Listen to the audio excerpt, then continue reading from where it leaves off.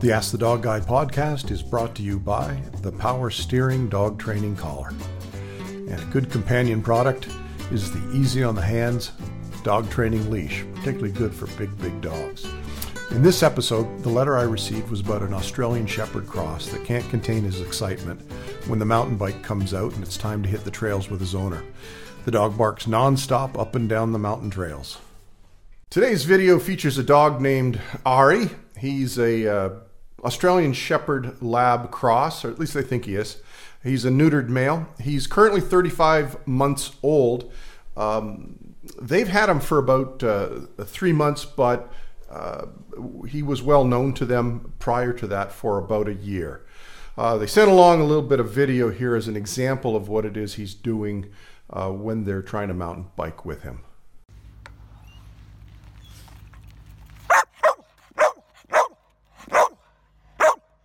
Hi there, John. Our dog Ari is a young, energetic dog, almost 3 years old, but often mistaken for a puppy.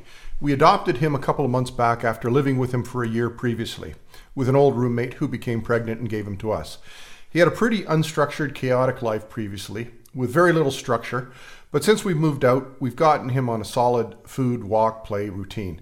He has no aggression issues that we've ever seen. He's friendly to every dog and human we meet, super cuddly and affectionate, great off leash, and loves his ball. We live in a big outdoor adventure town, and before we adopted Ari, probably 5 to 6 months ago, we started taking him for long hikes, runs, and mountain bike rides, adventures he'd never really experienced in his whole life.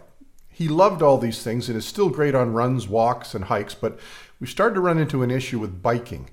In the past, he would bark a bit at the start of the adventure, right out of the car. We thought he was just excited to get going, and would start barking as soon as we were on our bikes. Now he barks at the bikes constantly. It starts as soon as we pick up the bikes, walk with the bikes, get on the bikes, ride up or downhill, whether he's on a leash or not. He chases us, barking beside us, and if my partner and I are in a single file or a couple of meters apart, he'll run back and forth between us, barking at both of us in turn. Sometimes he'll stop eventually and run like he used to, but if we stop biking, he'll lose his marbles again. At first we thought it was a herding tendency and still think it might be, but it's gotten so extreme that we can't take him out on rides with us anymore, which we loved doing, and it was a great way to get him running and tired, and we thought he loved it too. If he hears us get our bikes or the spokes turning, he'll still run tail wagging towards us, but as soon as we start to push the bikes forward with him nearby, he'll start barking and doesn't stop. We've tried the quiet and hush command, which he's good at indoors. Treats plus hush. He's super food motivated, and that usually gets him if just the command doesn't. Hugging him, we've tried hugging him, picking him up for a moment, and putting him down, ignoring him, but nothing's worked consistently. We're wondering if maybe he's afraid. But he used to have a great time with us, and he's never had a serious run-in with a bike. I know that this isn't a major behavioral issue, but nevertheless, mountain biking is a big part of our life and something in which we really love to include Ari, as opposed to leaving at home on his own. If this is something that is scaring him, then of course we won't take him out for rides anymore. But if something you feel we can support him in getting better at, we would love to hear your thoughts. Any insight would be much appreciated. Thanks in advance. Mariana in British Columbia, Canada. To a certain extent, this letter problem here has, it kind of illustrates, I think, a byproduct of how we're being told to train dogs now. And as Mariana, the lady writing here says, I know it's not a major behavioral issue, and I'm going to play a little devil's advocate on that perspective. I know it's not a deal breaker, life and death, but I think we've dropped the standard so much as to what dog training should be that it does impact our dogs in ways that are not obvious. And I think this might be an example of it. So in the dog training world, an industry that's driven by more people who love dogs and ideology than actual behavioral science, we end up having dogs who their behavior as they mature is driven more by their genetics of the species and the genetics of the breed, like the the things we've selectively bred for. And in this case, we'll say that perhaps that herding instinct, that drive to herd, a lot stronger in some dogs than others, like retrieve is. And so what ends up happening is there's kind of three things here, just to really oversimplify, that should influence our behaviors as we mature, whether we're a dog, a wolf, an ape, or a human being. And the first thing would be just our overall genetics. Second would selective breeding in the dog world. But the third is we generally have a loving authority figure that calls the shots through high levels of supervision and guidance from birth to young adulthood. So when you subtract that, all you have left are the hormones and the genetic programs of the species and the breed involved. So there's a bunch of hints in this that again, I always remind people, I have like a little photograph here of this dog's world. So I'm extrapolating and I may have some of this wrong, but here's some of the things that I took as a hint. We've tried the quiet and hush command. No idea what that is, but based on some of the other things that they said, I have a feeling I know. We've tried treats plus hush. He's super food motivated, and that usually gets him if just the command doesn't. Apparently not. Hugging him, picking him up for a moment and putting him down, ignoring him, but nothing's worked consistently. So none of those things involved the concept of stop it. I'm not asking you, I'm telling you. And I don't think there's a single person watching this video who has not heard that. And there is no member of any higher order social species that has not been exposed to that as well. But in the dog training world, and interestingly enough, this woman writes from British Columbia, which is kind of has become the land of all positive. It's not entirely like that, but there are a lot of crazy ideas as how you're supposed to train a dog. So what ends up happening is, the dog given the choice, because there's nobody saying no. And like, again, if we said to Ari, who's obviously got the life of Riley, he's got somebody that is really, really cares about him. But as I so often say, if you ask the average dog, what do you think of the people you live with? They'd say, oh my God, I won the lottery for dogs. This is unbelievable. I love these people. They're great roommates. And what happens is the dog starts to lose freedom. And if you really take a close look at the plan people have, if you're a dog owner, the plan you had when you got a dog is the things you want to do with your dog in your life together. You're probably not doing those things. Because the dog never learns to exercise that it's invisible muscle, a very necessary muscle called the suck it up muscle. And so what happens is you can't take your dog to the kids' soccer game. If you check out a kids' soccer game, I will bet that half the people watching their children play have dogs. How many of them brought their dogs there? And then ask them how many of them have taken their dog to training. And they have, but they go to a type of training that was designed for teaching a dog a trick. And that has become so ideological that you're led to believe that you are inhumane and a bad person and not deserving of a dog if you say no. In some of them, in any manner whatsoever, they'll tell you that that you'll wreck the dog's self-esteem, that they'll develop aggression and anxiety if you use quote-unquote force. But they never describe what that means. What do they mean force? Because I'd like to see them change a diaper, put a kid in a car seat or a snowsuit when they're cranky. First 1/3 of our lives is basically we're driven. If we don't get asked, we get told. Our moms and dads do their best to cajole us and teach us as we go along. But sometimes you got to get to the grocery store and it happens.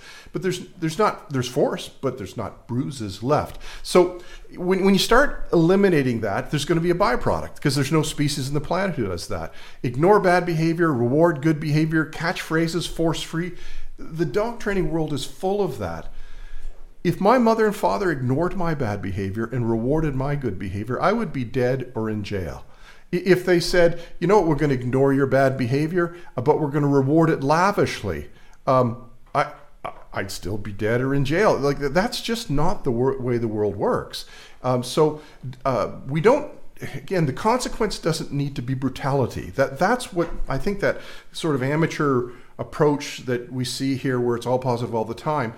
They either they say that, or they imply it, and they ignore the reality that there's no science to support what they're saying outside of a controlled environment for teaching tricks. So you can have as many $50 bills and be as all positive with me as you want. But, if you got enough $50 bills, you're going to be amazed at what you get me to say and do. But sooner or later, a $100 bill is going to come up. And Ari, our Australian Shepherd, predominantly, it looks like behaviorally speaking, his $100 bill is his herding instinct and his drive and how he expresses that. And if we want to channel it, good luck with that if he sees you as a roommate. So what happens is Ari's left behind now. And I call that basically house arrest.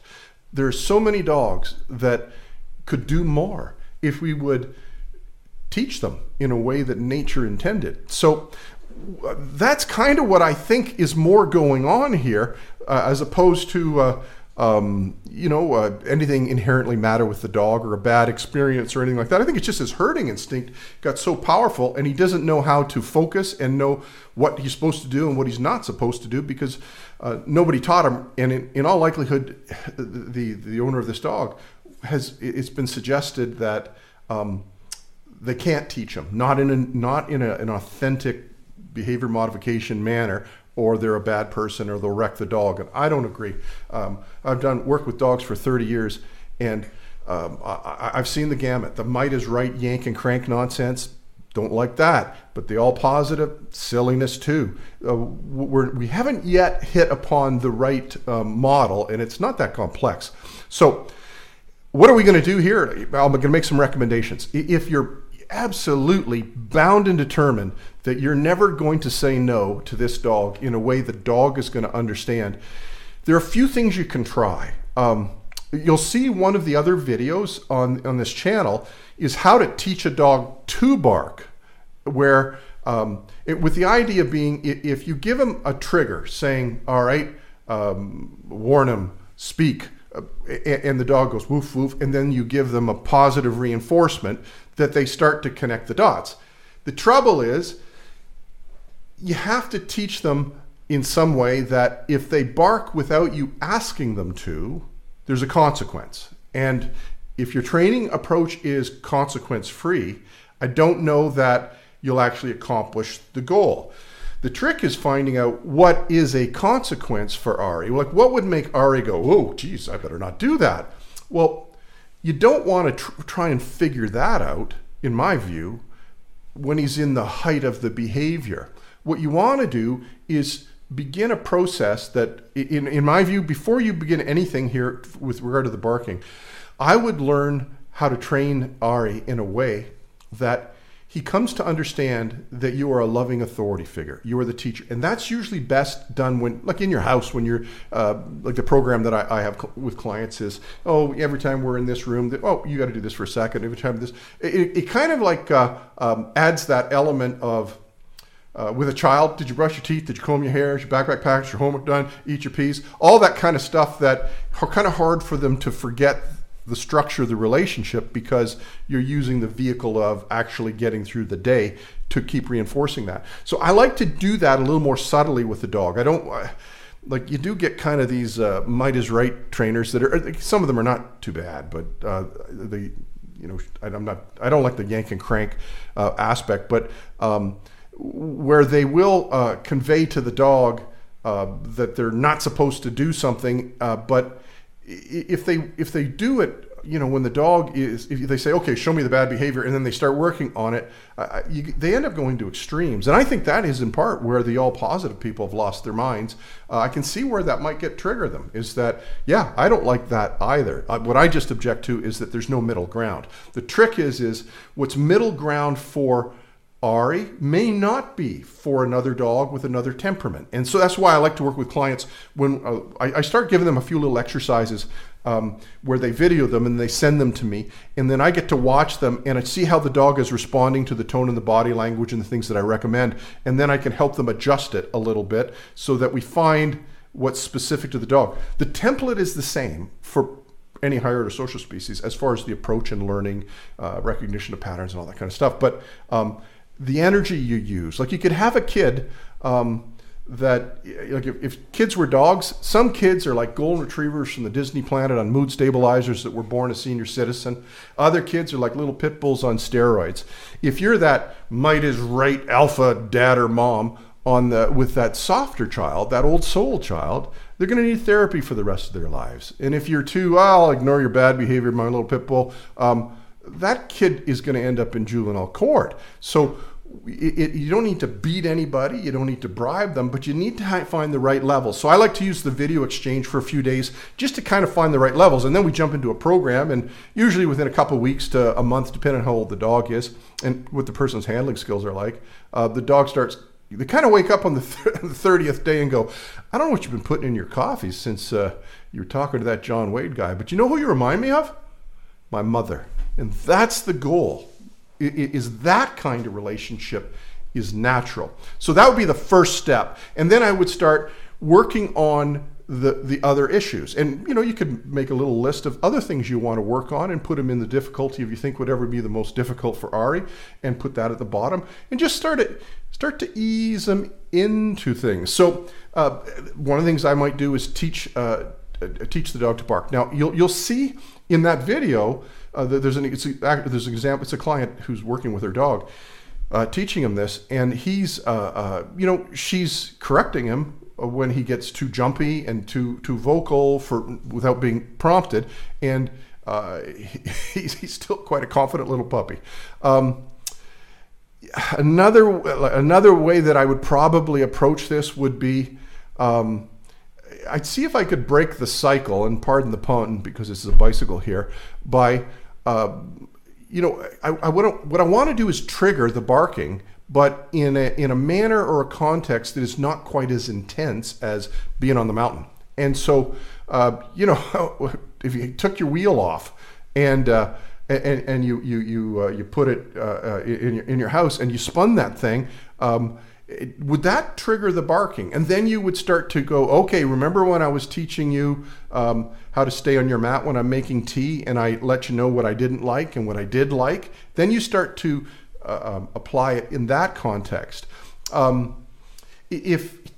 If you can get him to, like if he's the kind of dog that barks when somebody comes to the door, they knock or they ring, better if you got a doorbell and they react to.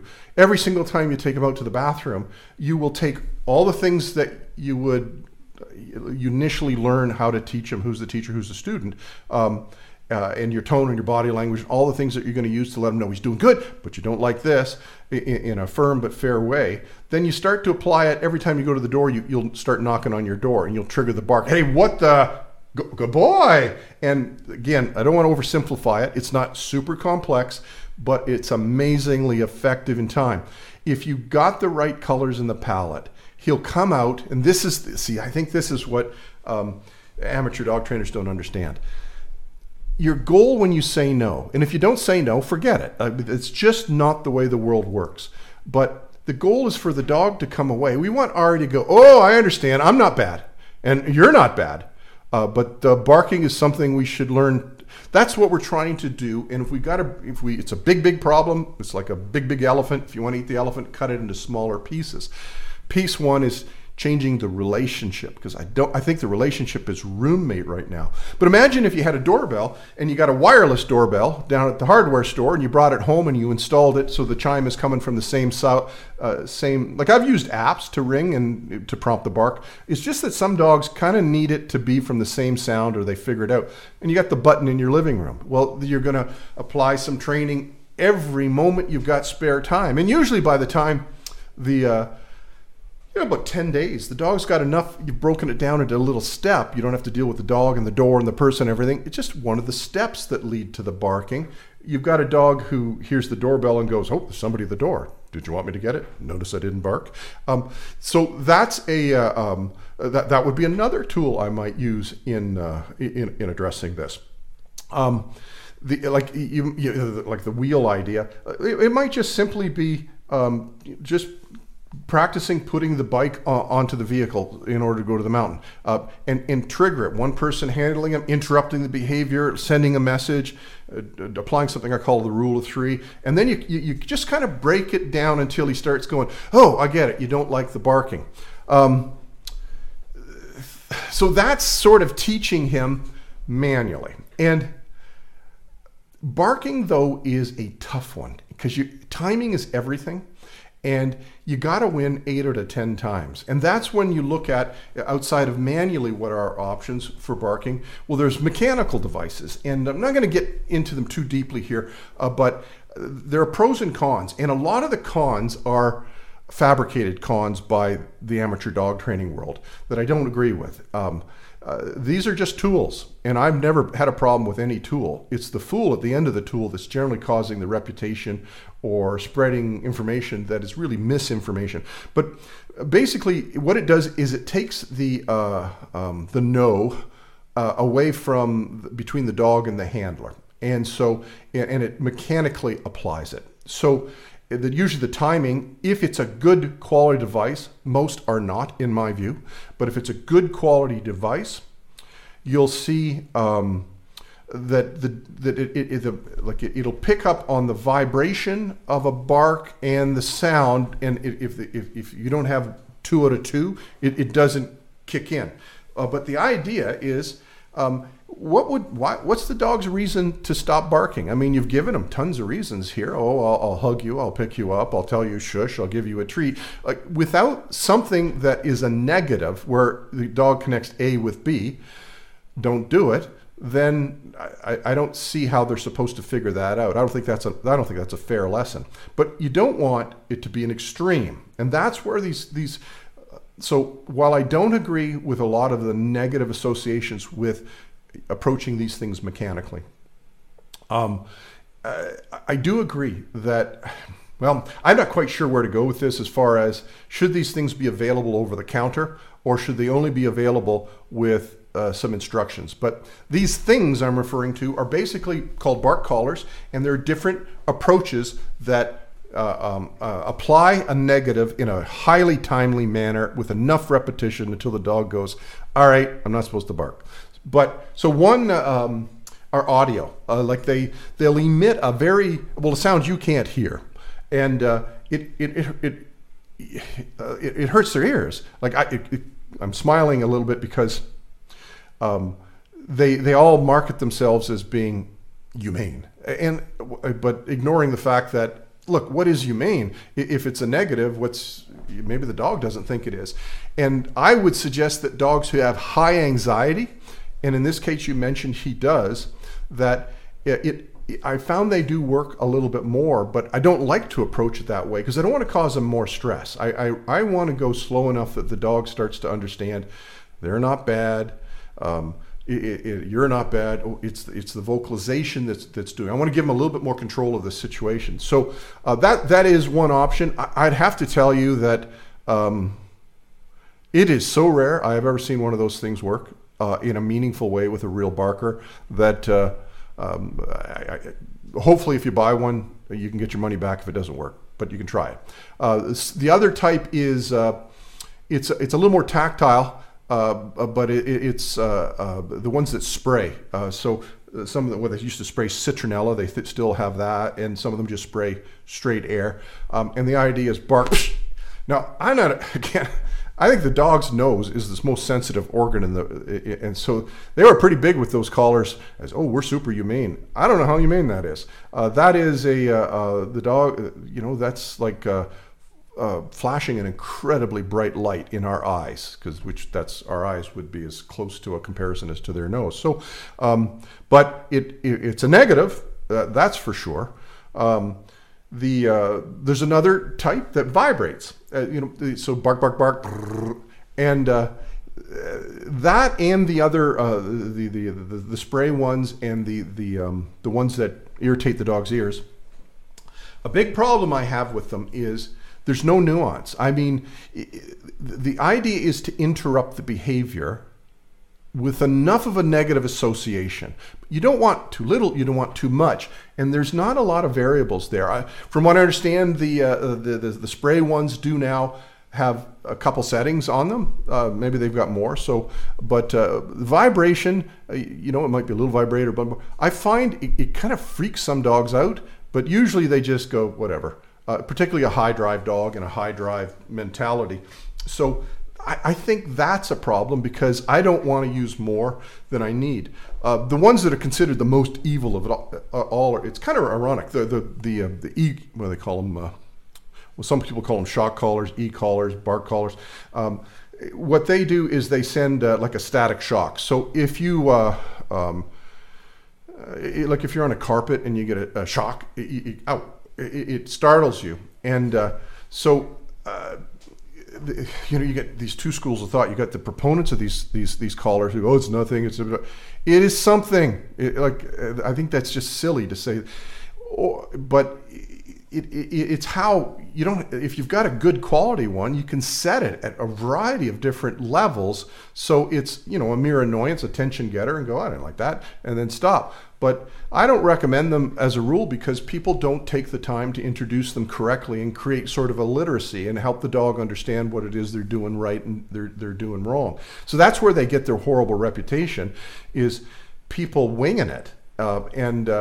But I found they're probably the most effective whatsoever for situations like this. But there's no way you would use something like that and put it on him and then go for a bike ride. That's just a weird way to go about. You want to create a connection in a much calmer manner where it's very, very low settings and he just gets a sense of what it is that's going on. So the sensation, if you feel it yourself, you'll kind of get, oh yeah, that's what John meant. It was kind of like the carpet, and like I don't know if this still happens, but I used to put my key in my Jeep, and when I or like into the door to get in, and I got a far stronger shock after that. What you want to keep in mind is I still got in the darn thing. And then another time I went for some therapy on an ankle, and the physiotherapist put a TENS machine on me, and I felt it. Son of a gun, I've felt this before. It's not similar to a static shock collar. It's the same thing. It's the same thing, but it's used as an intelligent tool in that manner. Starts low, it builds up. Is that enough? Okay, you're aware of it. Then on the go, you can use the things in a similar manner when you're talking about barking. But I cannot emphasize enough. Don't buy one of these things. You're likely to buy the wrong one. There's more lousy knockoffs out there than there are good quality ones. And book a little time with somebody who actually knows how to use them correctly, and they'll talk you through it before it goes anywhere near your dog. But I think that, because where I would use collars like that would be is if somebody called me and says, I live in an apartment, I have a letter from the landlord saying that the neighbors have complained so much about my dog barking, I'm being evicted. I've got a week to solve this. Well, then you're a little bit more desperate, and I can see that's neither good for the person's tenancy themselves or their dog. They want to give up their dog, but that's a rush job. Usually we can put an end to barking by training. And so the mechanical things are often embraced as a shortcut. And I find the majority of ones that are out there, they don't accomplish anything. The ones that do, they use them in such a way they don't like what they see, and understandably, and they stop using them. So again, it's not the tool, it's the fool at the end of the tool. And I don't think there's enough instructions to come along with those things for them just to be available to anyone. Not rocket science, but a little assistance in learning how to use it. So I think this, you know what, boy, if I looked at Ari having to go through a little stress, reasonable measured stress that he can work his way through, you take your time, and he learned to stop barking, and he could go on these things, that the good by far outweighs the bad. So he's your dog. You're going to have to make a decision on what you think is best for him. But I like the idea of the lifestyle you've provided him with. And, the little clip you sent of the video, I've seen that before so many times. I think now it's just habit. Longer it goes on, the longer it's going to continue. Oh, there was another suggestion I had just while I'm thinking of it, that you might try is break the herding cycle. Like you mentioned in your notes that he's running left and right, left and right, left and right. He looks. It sounds to me like he's trying to herd. There are devices that you can put on bikes. I have I'm pretty sure I got some links for them. So the one that I use is called a Springer, and it attaches to the bike and it keeps the dog to the side. So it's more of a heel position, and the dog can't herd. It's just, so it firmly keeps the dog out to the side so they don't get underneath the wheels, which is why I use them. And because I don't want to trip and I don't want to hurt the dog, but the dog has to go with you, and it might teach him a little bit more effectively what you want him to do, because the way you sort of described it, he sort of escalates, and that might be a good starting point to teach him what it is he's doing specifically wrong. So I hope you find this of some assistance, and if anybody's got any questions or comments, don't hesitate to leave them. You'll find hundreds of free articles along with the store for my training ebooks and the dog training collar and leash that I often recommend for those dogs that have you coming back from every walk with one arm longer than the other at AskTheDogGuy.com. I'll include links in the podcast notes as well. If you have a question for Ask the Dog Guy, that's me, John Wade, you can send your question and ideally some accompanying example video to John at AskTheDogGuy.com. That's John at AskTheDogGuy.com. I'll also include some links in the notes as well. If you found this or any of my other Ask the Dog Guy free resources of benefit, or you just like to be a supporter of science and common sense in companion dog training, you can buy me the occasional coffee or a cognac, or maybe two, via the Buy Me a Coffee link provided in the notes.